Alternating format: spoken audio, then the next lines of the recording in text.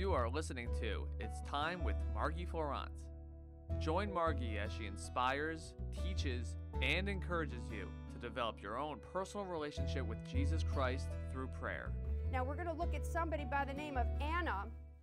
Anna was a prophetess. She stood in the office of a prophet. She prophesied that the Redeemer was coming, but she didn't stop there. She took other steps to see to it that that prophecy was fulfilled. Now, let me just say right here, for those of you that have had prophecies spoken over your life, you have to birth those prophecies in. Just because somebody has prophesied over you means that you just sit back and you hang out and you do nothing.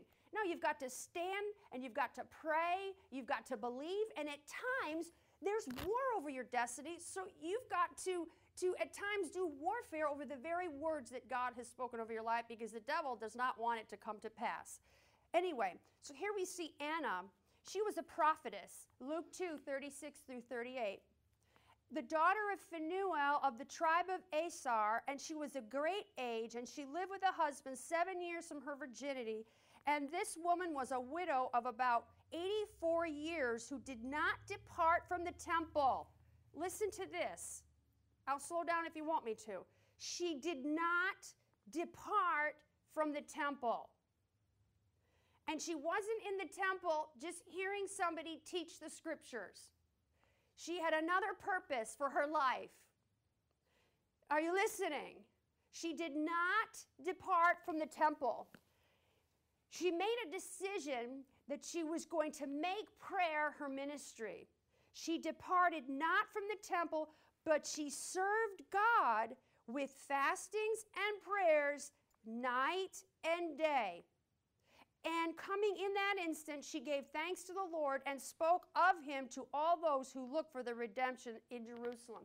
Basically what happened is she prophesied that the Redeemer Jesus was coming. And then instead of just sitting back going, I gave that word of prophecy, she went into the temple. Now you're the house of prayer, so you can pray wherever you are. And she prayed through that prophecy, and she did not stop praying until she saw that the Messiah had come. And that's how we need to be as intercessors. We need to continue to pray till we see the vision manifested. Now, I'm going to tell you straight up what's been going on in our meetings. We have been believing God, and we're going to talk about this. We have been believing God for the power gifts to be in manifestation. Some of us have been believing God for literally years for the power gifts to be in manifestation, and we'll talk about what they are. And lately, we have been seeing the manifested presence, feeling, seeing, however you want to say it, whatever it is, since May 30th, 2015, we have seen, felt, and even heard the manifested presence of God coming into our meetings. And with this presence, we had a service recently where the power of God fell, and it was actually a corporate united prayer meeting.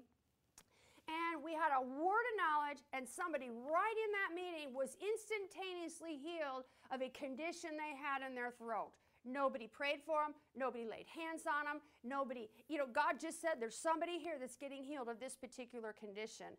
Well, that's a vision I know I and many other leaders have had in their hearts for 30 years, that the power gifts would be in manifestation. Acts 10:44, that God, you would manifest your presence. While Peter yet spake the words, the scripture said, the Holy Ghost fell on all them that heard the word, that the power gifts would be in manifestation so that Jesus Christ could be glorified. We have been standing in the gap and believing God and coveting earnestly that those gifts be in manifestation for 30 years. Not only that, concerning the East Coast, and any vision you have in your heart, I'm just sharing this with you for you to relate, concerning the East Coast. In 1981, when God sent me to the East Coast, he wrote a scripture and a vision in my heart.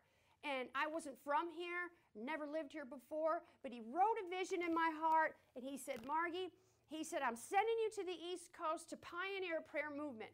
And he said, in the land, and I began in New Jersey, he said, this land that is desolate is going to become like the Garden of Eden. And I didn't know that New Jersey was called the Garden State, that there was a Garden State Parkway.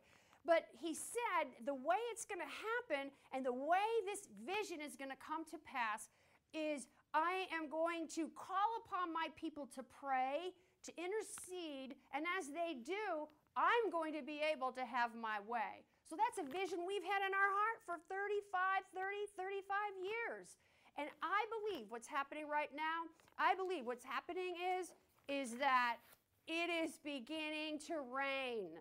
The Holy Ghost said to us in our last KIU event, he said it's beginning to rain. And he opened up my eyes and I just saw a drop over here and a drop over there. And they were just drops. And I said to my team, I said, if this is a drop, my goodness, what's going to happen when the monsoon comes?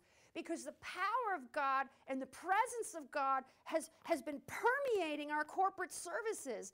It's just been an incredible manifestation of the Holy Spirit. So I don't know, I'm just very excited about what God is doing.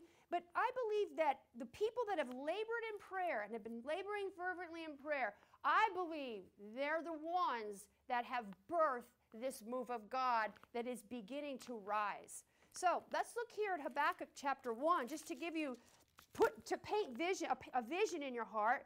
It says here, look among the nations and watch. Be utterly astounded. God said, and God said it, not man. I will work a work in your days which you would not believe, though it be told you.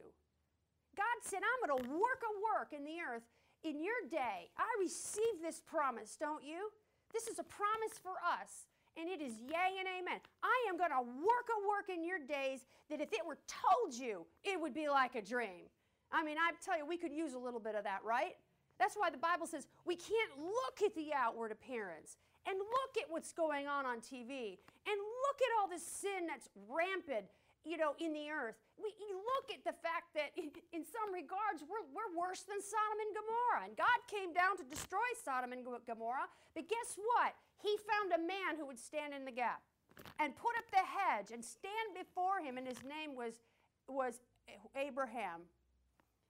Okay? And because of Abraham's prayers, God didn't destroy the city till the righteous got out. How much more you and I, under the New Testament, under the better covenant based upon better promises, can we see God manifest His glory as we stand in the gap and we pray and we watch? It's something like I say to God all the time. I say, God, shall not the judge of all the earth do right?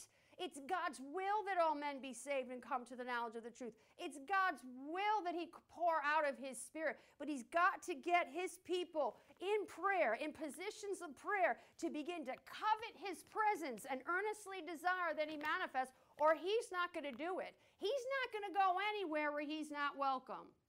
Well, I got good news for you, and I know you feel the same way, or you wouldn't be watching this teaching today.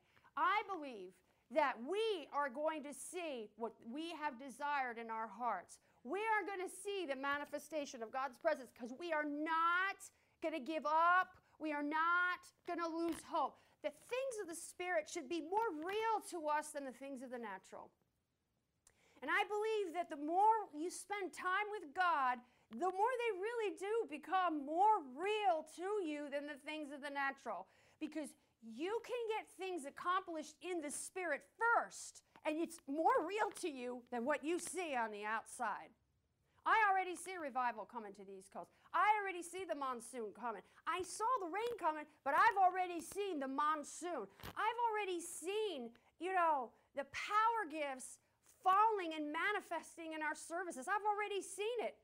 Well, what do? I just get myself into a position to expect. We just have to expect miracles. Catherine Coleman, she expected the power of God to flow in her meetings.